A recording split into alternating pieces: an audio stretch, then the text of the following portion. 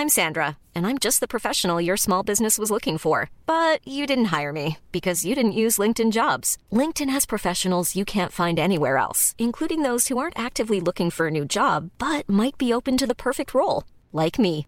In a given month, over 70% of LinkedIn users don't visit other leading job sites. So if you're not looking on LinkedIn, you'll miss out on great candidates like Sandra. Start hiring professionals like a professional. Post your free job on linkedin.com/people today.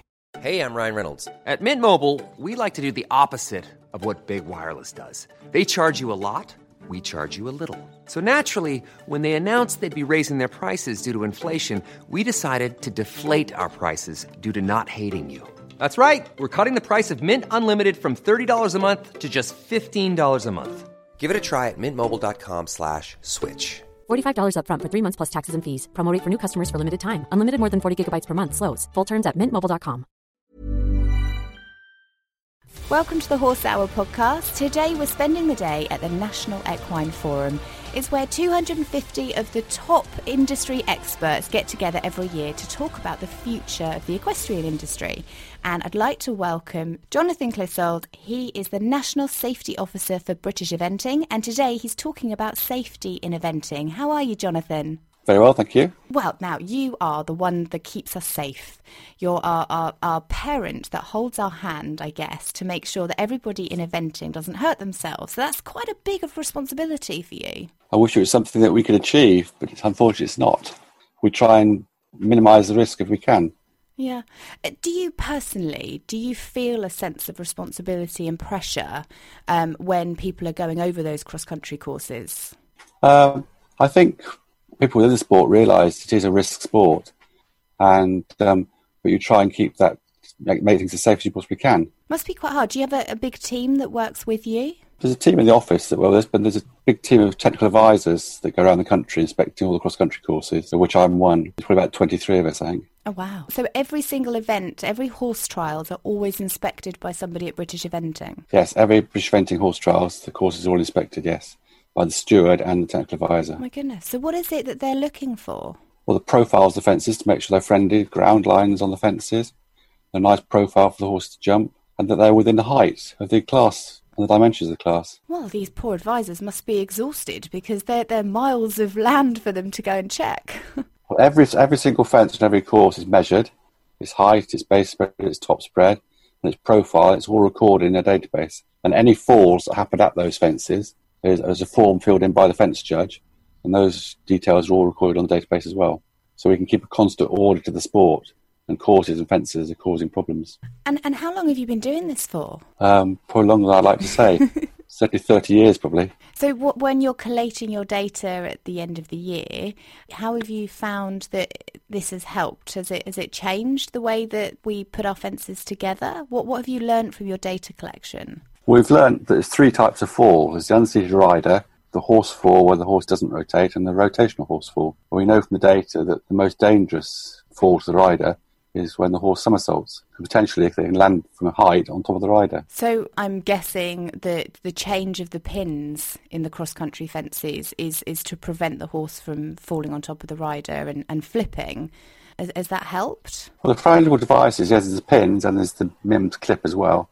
They're designed that in certain situations they fail, which takes the rotation point away, and therefore the horse stops its rotation. But they work in some situations, but not all. Mechanisms of falls are very complex, and it's not just one mechanism. So how can we make them safer? Well, it's not all about the fences. Some of it's about the training, and majority of accidents happen from mistake, like a mistake the horse has made or a mistake the rider's made. So I think the thing we're concentrating on at the moment is trying to get training. And one of the other speakers at the forum, Sam Watson from Metcalfe Ratings, will go into what they're doing, trying to identify the risk that a rider might have had bad form coming out to the event. So it's very much you guys working together to prevent any accidents from happening. Like you said at the beginning, we always know that riding is a risky sport and accidents can happen. Your job's really difficult, isn't it? Because ultimately we've got to get the horses over the jumps. So do you take into account the ground, the weather? What are you taking into account when you're looking at the safety of the sport? Absolutely, the ground, the takeoff, the landing and everything, the ground conditions, we try and keep the landing and the takeoff as good as possible for the horse. And how do you do that? What is it that you're looking for, you expect from a course builder when you're looking at the ground for the takeoff? Well, a lot of takeoff and landings will have all-weather landing, done with stone and things. Well, the topsoil will be pulled off, and a membrane will be put down, and then stone put down on top of it, and then grass will perhaps grow through the stone as well, so it's got a firm footing, basically. Oh, wow. I had no idea that so much went into it. I genuinely thought that you had some grass and you popped on some cross-country jumps, but you actually, there's a lot that goes on underneath the ground before the cross-country jumps even are put there. Not in all situations, but in some situations, yes. So how can you monitor then, that's your standard jump, how do you monitor what I would see as a big risk jump, like the ditch jumps and the ones where you are jumping down a hill? Well, if the ground's very wet, again, stone will put down to try and keep it as firm as possible. So obviously you don't want the ground slipping away from the horse. But having said that, you don't want it hard, so they're jarring themselves as well.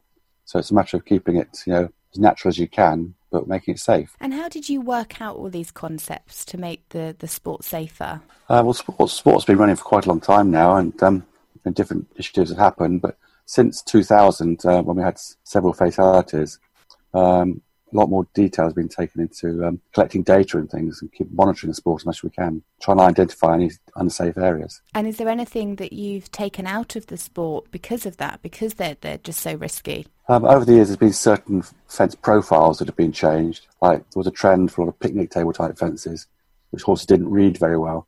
So some of that's come out. I sometimes look at where was I the other day? Maybe it's badminton. It's the big white fence, and it's so wide, it's huge, and so although you've taken out the picnic tables, there are still some really solid jumps that scare the life out of me when I'm watching people jump over them, because I think, one misplaced foot, and that fence isn't going to move. No, a lot. Cross country is about jumping solid fences. Horses on the whole jump them very, very well. I wonder why that is then. Sometimes a fence that frightens a rider actually doesn't frighten the horse. They jump it very well. How interesting.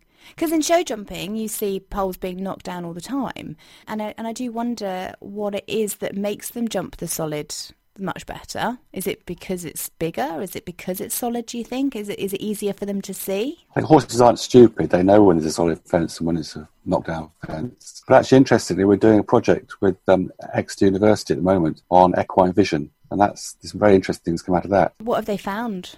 They found horses see colours differently from us. And they found certain colours they see better than others.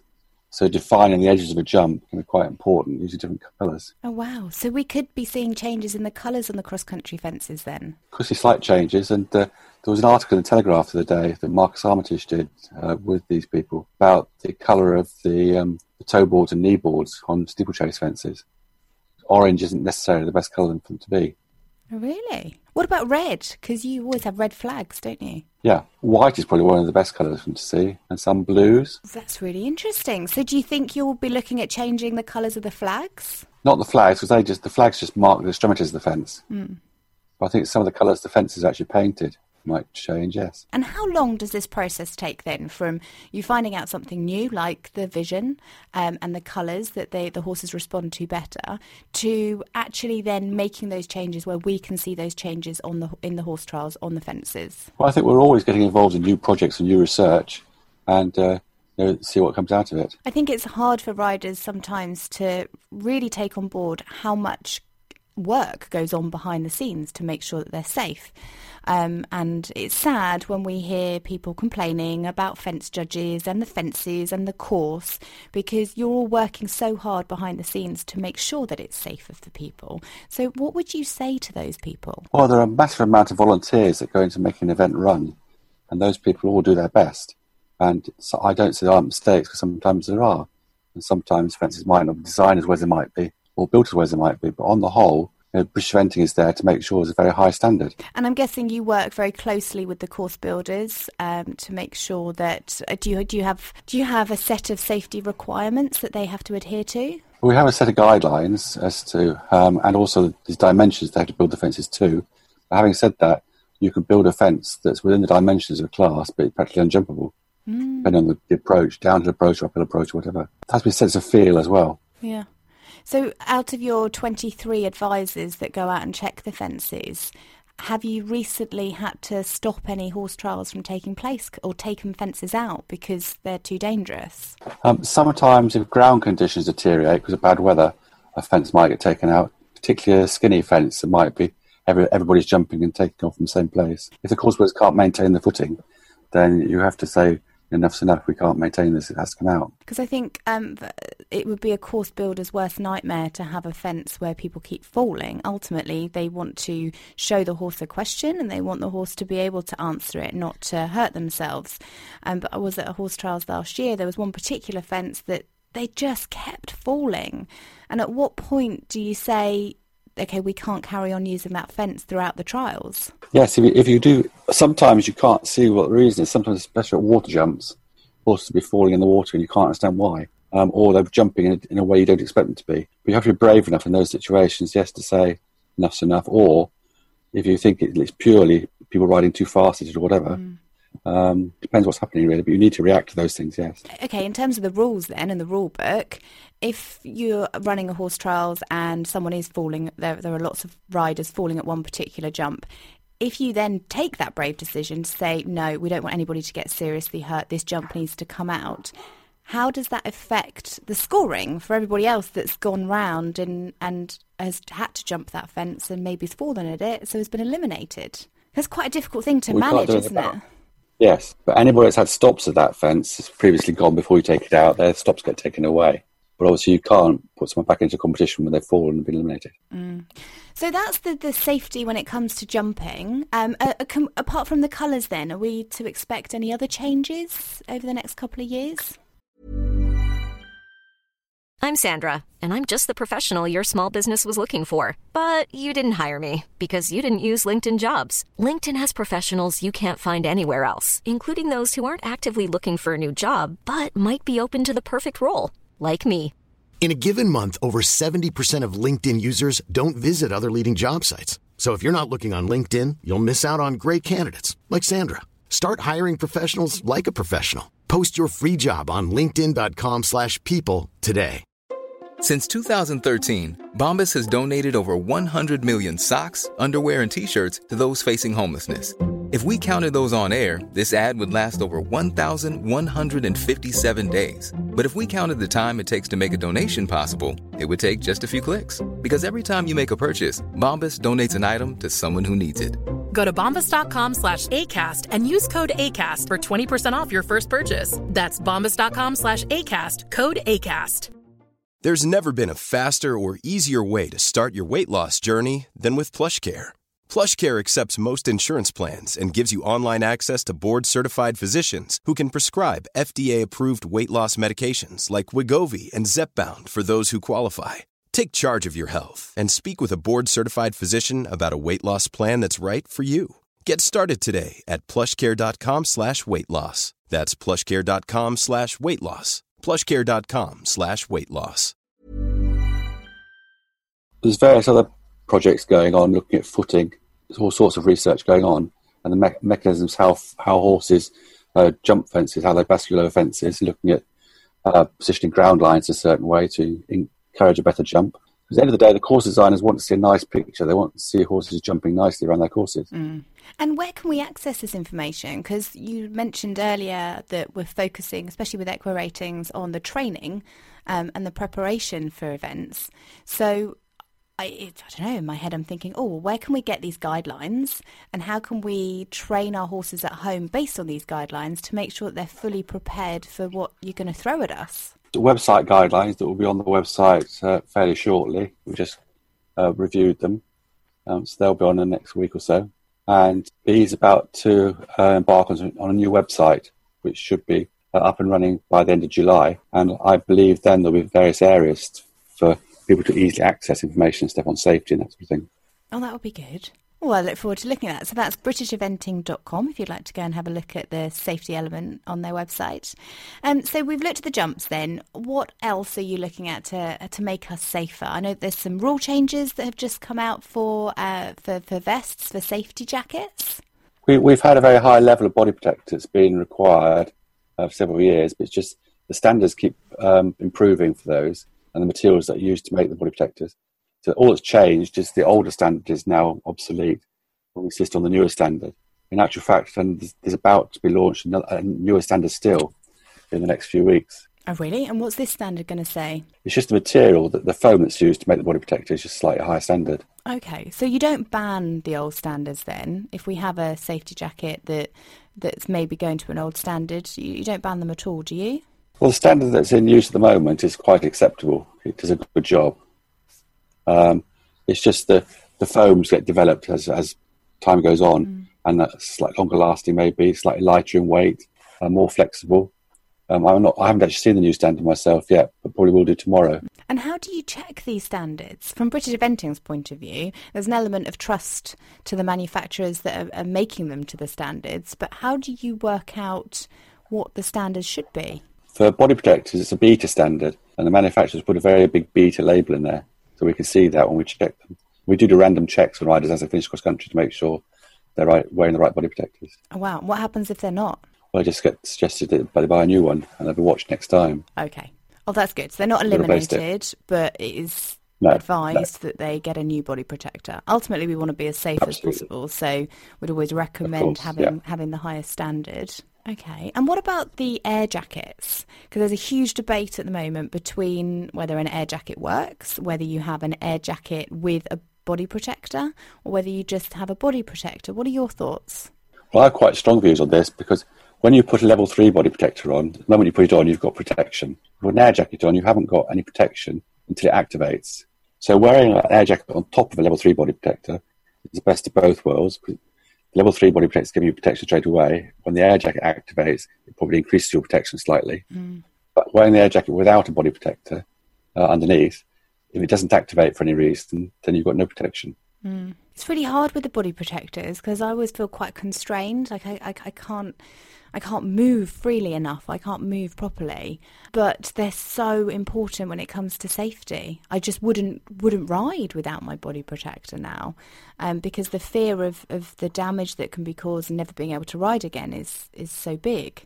But I really like about the air jackets is that they protect you around your neck. Yeah. Well, there are some riders that stop wearing air jackets though, because they feel that when you have a fall, they restrict your movement and you can't roll out the way and things. Ah, that's true. I hadn't thought of that. And the bangs as well, they make quite a big noise when they actually go off, which can spook the horses even more, don't they? Yeah. So I'm guessing more research needs to be done really on these, don't they? We did some research on body protectors with TRL, and the findings from that were that if a horse comes down, half a ton horse lands on you in the wrong way, it's going to squash you. It doesn't matter whether you've got an air jacket on, body protection or whatever. We're still going to get squashed. Fair way of looking at it. So then it brings us back to how can we make sure that the jumps are safe so that they don't get squashed? Absolutely. Make the jumps as safe as we can, and also encourage the riders to do more training so the mistakes aren't made. And what about the hats then? Where are your thoughts on head cams? Head cams are being used more and more. Has there been any testing done between wearing a head cam and how it affects the helmet? Well, British Eventing don't allow head cams because a head cam on a helmet can potentially, when you hit the ground, you don't skid along, it digs in, and it can cause neck and head injuries, as was proved in racing. So we stopped them being allowed. But I think there are some more head cams now that are coming that are very much smaller. And, that could be looked into and those being allowed. It's interesting, isn't it? There's some that actually go under the visor. So rather than being really big and bulky on top of the on top of the hat, they go just underneath the lip, just on the top of the forehead. And part of me thinks, well, that would be perfect because they're not going to dig into the ground. However, if they would dig into your forehead. So maybe we need to get together with all the hat companies and say, look, there's a demand for this. People want to be able to record their footage.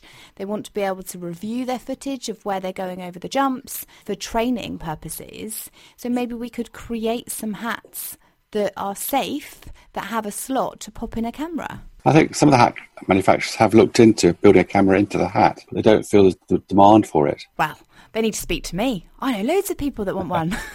But likewise, the small hat cams, if the manufacturers like to do some research into it, do some testing, they can come to us and prove that they're not, doesn't make the helmet any less safe, then we'll relook at it. Oh, well, that's good. But I think the onus needs to be on the manufacturer of the cameras, not on British Venting. Yeah, no, of course. It's about working together, isn't it? Absolutely, yes. I often wonder, do you work with the motorcycle industry? Because they do loads of research on helmets and hats, don't they? They do, yes, but the helmets are slightly different for like motor racing and motorcycle racing. And obviously they'd be very bulky for a horse rider to be riding. Yeah. Oh, yeah, no, we couldn't have those big visors over us and, we'd never be able to move. But maybe the inside, I don't know, I'm not a hat manufacturer, but maybe the insides could help. It's fascinating to go into your world though, Jonathan, because it's nice to know how much research is being done to make sure that we're safer. Obviously, there's an element that the responsibility and the onus is on the rider to make sure that their horse is ready to be riding at the level that they're riding at. But there's a huge trust from the rider and the horse between the people that put the cross-country fences together to make sure that they're trusting them, that they're going to be safe. That's right. And that, a lot of time goes into the fence being put out and the distances and things being in combinations and things. And I say they're inspected by the technical advisor and the steward. And each event has a rider rep as well. So if any riders are concerned about fences, they can either come to us or they can come to us via the rider rep. Or they can talk to the rider rep and see what the rider rep thinks and the riders think. So we always listen. If any riders have got any concerns over fences, we'll always go and have a look and check, make sure there isn't anything being missed or anything. It does make me laugh. Everyone has their own opinion on how they would write a cross-country course. I think we should do like a competition one day where we say, give us your courses and your fences. I'd be really fascinated to see what people come up with. Yeah. Maybe you guys could review it and see what you think. You never know. One could make it at Burley. Yeah. Well, Jonathan, thank you so much. The main thing is that you're looking after us, and we're very grateful. We're doing our best. I really appreciate your time, Jonathan. We can head to your website, britisheventing.com, to keep up to date with all the safety requirements for your hats, for your body protectors, and for training your horse at home as well. So you're ready for your next horse trials. I hope you enjoy the rest of your time at the National Equine Forum. Thanks, Jonathan. Thank you. Thanks so much for listening. I hope you enjoyed this episode. You can catch all the podcasts from the National Equine Forum on their website. Just head to nationalequineforum.com and you can see them on our website, horsehour.co.uk. I hope you enjoyed the live stream and getting involved in the conversations, asking your questions to the panel and to the speakers just by using #horsehour, #NEF. You'll be able to replay the videos from the forum if you just have a look at their website and their YouTube channel. Now, this event wouldn't be possible without the friends of the forum. Our corporate friends are the Blue Cross, Dodson and Horrell, the Donkey Sanctuary, Hadlow College, New Shule and SEIB Insurance Brokers. Along with individual friends, thank you so much to everybody that takes part in the National Equine Forum and organising it and making sure it's super successful every single year. We'd also like to say thank you to the forum sponsors, BETA, British Equine Veterinary Association, the British Horse Society, Bransby Horses, the Jeffreys Scholarship Trust, Bedmax, HBLB, Red Wings, Weatherbees, the World Horse Welfare, the Horse Trust, BHA, which is the British Horse Racing Authority, the British Equestrian Federation, and our great supporters, Bully Davy, Craig Payne, NFU Mutual, and we're proud to be supporters of the forum too. Really looking forward to next year. Already there's a date set. It will be the 27th National Equine Forum, and it takes place Thursday the 7th of March 2019. I can't believe we're talking about that already. So pop that in your diary, 7th of March next year. So I hope you enjoyed this year's National Equine Forum. I'll speak to you soon. You've been listening to Horse Hour. Join the community on Twitter, Mondays, 8 p.m. UK time, 3 p.m. Eastern by using the #HorseHour. Follow Amy at AmyStevenson1 and subscribe to us on Acast, iTunes, Stitcher and Player FM.